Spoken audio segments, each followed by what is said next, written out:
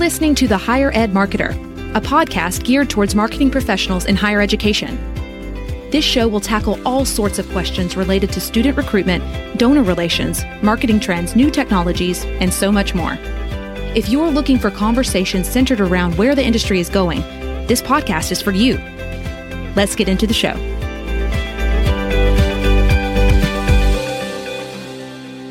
Welcome to the Higher Ed Marketer podcast. I'm Troy Singer, here with my co-host Bart Kaler.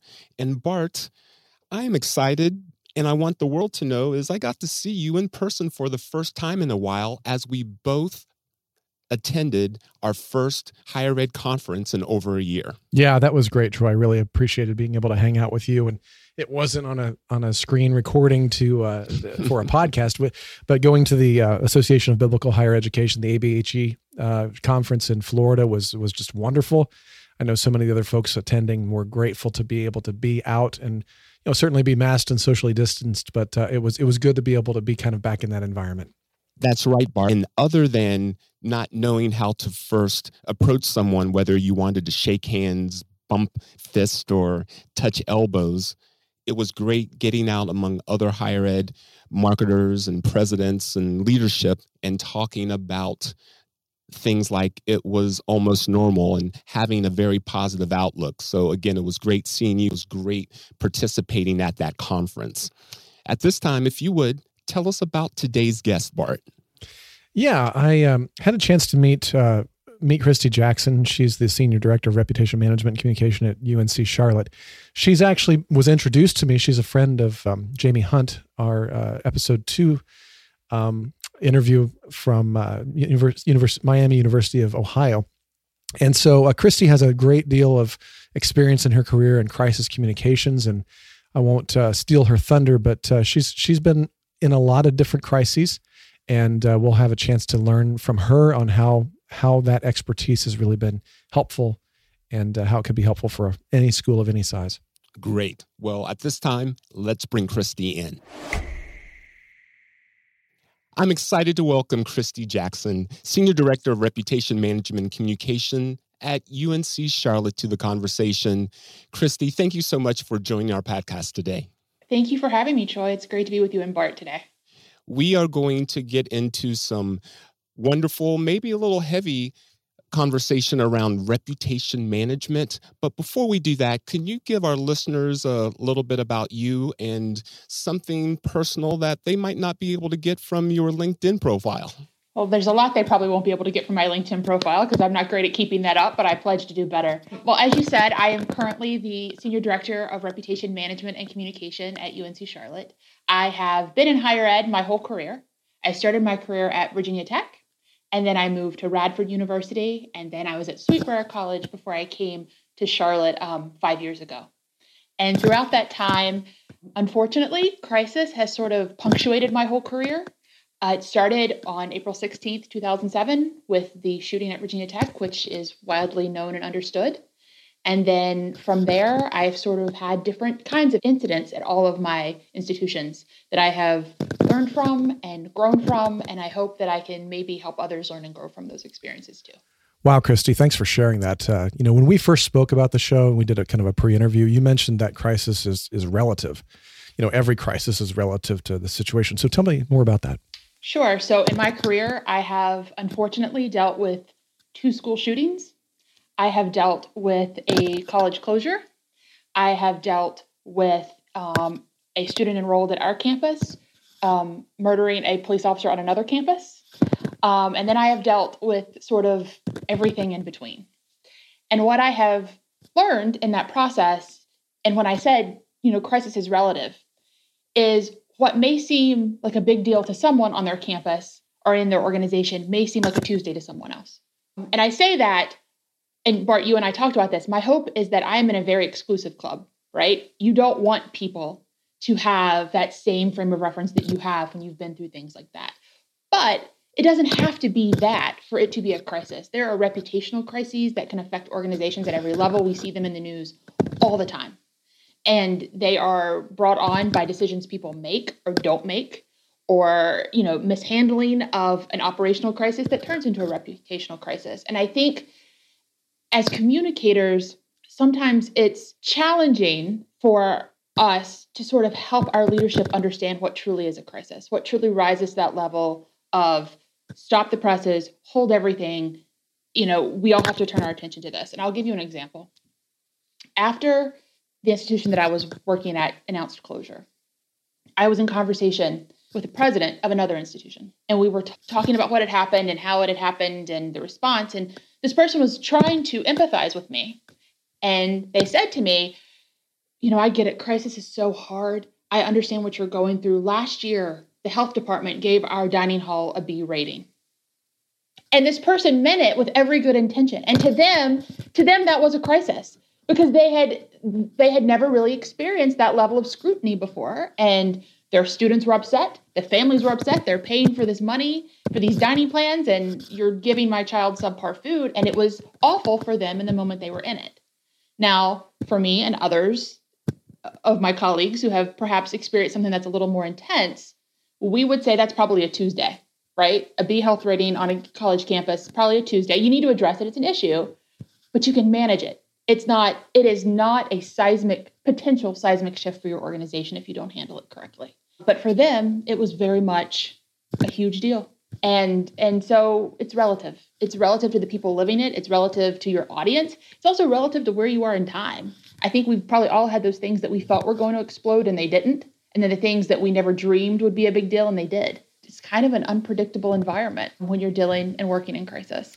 Yeah, that's a really good point. And I think that, even as you just demonstrated there within your own career, I mean, you mentioned crisis, and as you've experienced, it comes in all shapes and sizes. I mean, certainly Virginia Tech versus the dining hall getting a B rating is a much different size and shape. And like you said, it's relative. And there's certainly a difference. And I know you and I talked earlier about the idea of when a crisis is being done to you and your school and your organization versus when it's a result of a decision that's made by the school or the organization. I mean, tell me about that. I know there's a difference there. So there is, both can be equally awful, but in different ways. When you have, or what I have discovered, when you have sort of that crisis that's brought on by a threat, whether it is an act of violence or a hurricane or something like that, it's an operational crisis. Where I am now, we really deem it an operational crisis. In a lot of ways, it's almost easier to manage initially because the needs are so similar and they're very simple. It's life, health, safety. That's what your first action is, to do that, to protect life, health, safety, to make sure people have what they need to do that. It's a simplistic message, at least initially. When you're dealing with more of, coming out of the gate, this is a reputational issue and it is complex and it is messy and perhaps, the decision is what the decision is, but people are going to fall on all sides of that decision. I think that is a harder thing to manage because the communication needs and the expectations are so vast and varied. And your audiences are coming at this from a completely different frame of mind. What they need in that moment is very different than if, there's a tornado coming. Well, you need to get to the basement versus your CEO has embezzled money and now you have to announce that. It's just a different kind of message and it takes a different kind of management, which is not to say, again, you mismanage a hurricane, you're on your way to a reputational crisis and you're on your way to having to explain a whole lot more than you thought you were going to have to do. I will also say, I think there's also more grace extended in one than the other with your audiences. People can genuinely agree that a hurricane is bad and an act of violence is bad and that shouldn't have happened to you.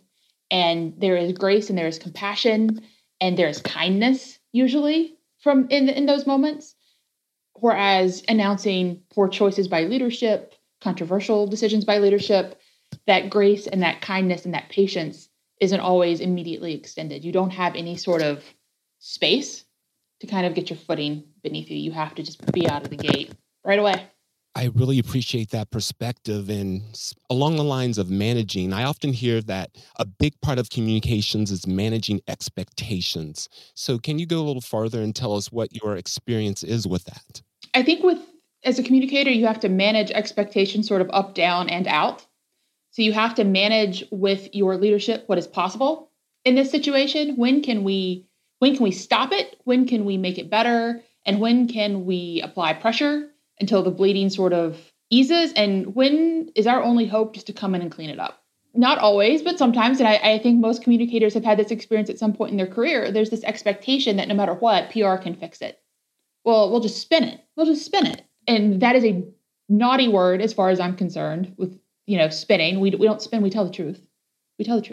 But there are sometimes, and I'm sure you gentlemen have seen it, there is nothing you can do except wait for the storm to pass and start the cleanup. And I think you have to be honest with your leadership when that happens. You all have to go in facing the situation on the same page. And I would say there's a lot of that managing down too, with your team and with others in your organization on this is what's possible for us to do and what's not. And when managing out, I mean with your audiences. I have discovered over the course of my career that even if you can't tell people what they want to know, if you can tell them why you can't tell them, it often goes over a little bit better. And I think it is important to be upfront with, this is what I have, this is what I can tell you, and this is why I can't. And if I can't, I'm going to tell you why I can't. And, working in public education, we face that a lot. We are under a lot of federal guidelines, state guidelines for information we can release. And as you gentlemen have probably also discovered, the right to know versus the want to know is often very confused, especially in a crisis. And it's managing that. And the other thing I would also say is understanding the expectations of your audiences. In my most recent, or my current job, we did a lot of research with our campus constituents, our faculty, staff, students, and families on sort of what they wanted to hear and why in a crisis and in a non-crisis situation. And, I think it's really easy when you're in the room where it's happening to assume everyone has the same information that you have to work from and that they're understanding in the same context that you have. And what we found out is just because we didn't think someone would want to know that, because it didn't seem like a big deal, didn't mean they didn't actually want to know it. Sometimes our audiences just wanted us to reassure them that we saw the hurricane too, even though it wasn't here, but we're watching it. And if anything happens, we're going to let you know. But if you don't hear from us, you're good. And we did that. And we started operating in that way. And it really, I think, helps build that goodwill and that social capital. So when the big things happen, you have more to draw from because you've shown up for your audiences in the small moments, if that makes sense. They'll give you more grace in the big moments if you've showed up in the small moments. That's really, really good. I think that plays out so well in so much of these, whether it's crisis communications or just communications in general. I think that's quite a good point. I know that, Christy, one of the things when we were talking earlier, you had mentioned how much crisis communications and reputation management has changed with, social media. I mean, obviously, even this year, 2021, we've seen the crisis in the Capitol insurrection in the District of Columbia and things like that. How do you think social media plays a role in crisis communication and planning and reputation management, with that? I mean, certainly over your career, it has changed. Vastly. I think it's the wild card in everything we do in a lot of ways, and especially in crisis. I often tell my team, assume in most crises, you're going to be 2 steps behind out of the gate because of social, especially when it comes to the more operational kind of situations. Assume you are likely to find out something has happened on your campus because you just got tagged on social media and someone is, taking a video of it and is letting you know that way. And I think that makes it far more challenging to do what we do because you will never have complete control of the message. I mean, you can't with social journalism and, keyboard warriors and keyboard courage. And so I think, but I will also say, I think you have to give respect to that space and you have to treat that space like you do other mediums in a crisis. You have to be delivering content for that space. You have to be monitoring that space and you have to take it seriously. I have worked in the past with folks, oh, that's just social. Well, it's just social. Well, it's just Twitter. No one's paying attention to it. Except they are. Except our students are. That's where they are. So if there is a rumor running rampant that we can dispel, we should dispel it, in my opinion. Now, that's not to say I believe engaging in trolls because I don't. And I think that's going back to my managing expectations. I think with social, you kind of have to have that. What's our baseline of tolerance here? What are we going to say is a normal level of negativity and nastiness that we're going to see in this moment? And when do we engage and when we don't? But I think it has shifted everything we do as communicators. There is no, it forces the rapid response in a crisis. There is no, we got to gather all the facts and we got to make sure everything is perfect and then we'll send out a press release. No. You are out there and you are saying something fast. And that's where the holding statement comes in. Acknowledging, here's what we know, here's what we don't, here's when we're going to be back. But it has forced the speed at which we work as professionals, especially in a crisis. Because if you're not out there, they're going to be out there. And I promise you, whatever they say is likely not going to be accurate. Just with that in mind, I mean, so much of social too, whether it's crisis or just in communications with, you've got a troll out there. Many times you can rely on those allies that are there on social media to help along the way. I mean, like you said earlier, you invest in the small and you can, reap the trust in the bigger things. How much do you think that plays into, I mean, as I look at, the schools that are listening to this, I mean, they might not necessarily be in crisis mode all the time, but it seems to me that there's a little bit of investment that you can make on social to start gathering around those, allies that are going to, come to your support when the time comes. I absolutely agree with that. And my team and I, all my teams and I, we talk a lot about rapport building versus reporting and using social to also to build that rapport, to have those allies, to have those thought leaders that will come to your defense. And not even come to your defense, but just share the right information. That's what it is half the time, is just correcting that. And I will tell you, there's nothing I love more than that self-regulation and correction on social, where you don't even have to weigh in because 50 other of your biggest supporters have just done that for you. But I do think it is about, and I am not a social expert. That's why we have people who are. But to me, when you're building that content and you're putting it on social, you really are strengthening and building your relationships with the people who are out there. That is how alumni stay connected. It's how it's relationship building, it's pride building. So again, if you invest there, then when something bad happens, you are more likely to have the people coming and saying, actually, you can believe them. Because here are all the ways that they've told the truth before. They've shown up for us before. And I do think relying on that network to help you is critical. And I think that often is far more authentic to the people receiving that information when it comes from others than when it comes from you. I mean, I can sit there and type on Facebook responses all day that I'm telling you the truth as a university. But if, you, Bart, the respected alumnus is saying it, then I think that often carries more weight. Well, I don't know about you, Bart, but thank you, Christy. I just feel I've experienced or audited a 301 level communications course there in the last 20 minutes, and you gave it so passionately. It's very evident why you are good at what you do.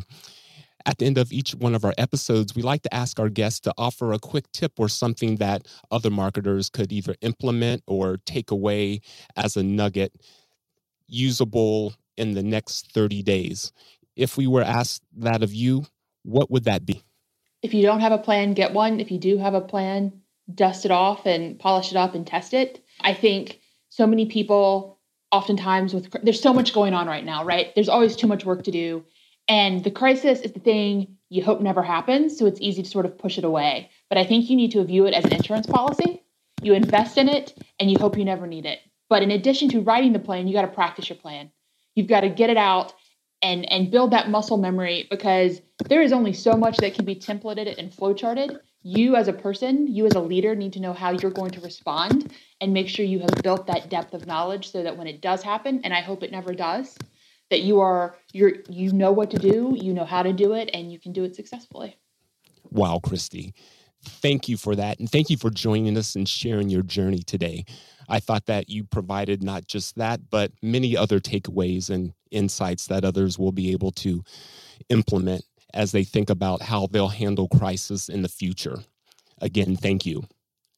To everyone, the Higher Ed Marketer Podcast is sponsored by Kaler Solutions, an education marketing and branding agency, and by Think Patented, a marketing execution, printing, and mailing provider of higher ed solutions. On behalf of my co-host, Bart Kaler, I'm Troy Singer. Thanks for joining us. You've been listening to The Higher Ed Marketer. To ensure that you never miss an episode, subscribe to the show in your favorite podcast player. If you're listening with Apple Podcasts, we'd love for you to leave a quick rating of the show. Simply tap the number of stars you think the podcast deserves. Until next time.